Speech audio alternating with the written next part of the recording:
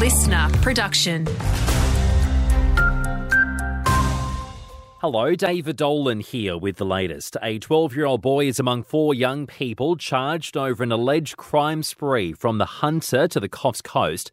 The group's accused of breaking into homes, stealing cars and committing robberies on Sunday night around Newcastle, Bulahdelah, Taree, Kupanuk, Kempsey and Valerie near Bonville. 3 of the boys are facing the Children's Court today. It's shaping up as a wild and woolly day along our coastline. Gale force winds are on the cards later on, while the hazardous surf warning is also in place.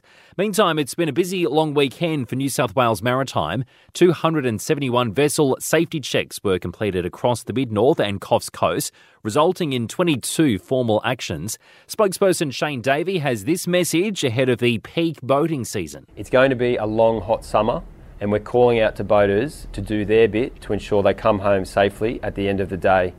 We want people to plan their trips, prepare their vessels, make sure they've got the right safety equipment on board and predict what might go wrong. Southern Cross Uni has climbed 80 places in the latest World University rankings. The Times Higher Education report lists SCU as 593rd, with strong growth in the teaching and research quality categories.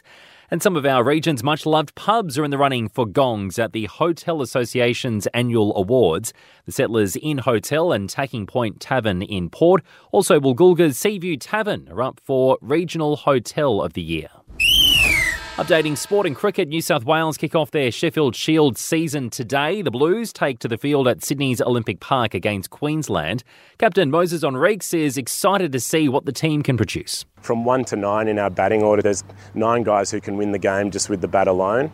So it's just a matter of those guys staying out there for 1 ball longer, 1 over longer, 1 session longer, rather than trying to win the game in half an hour.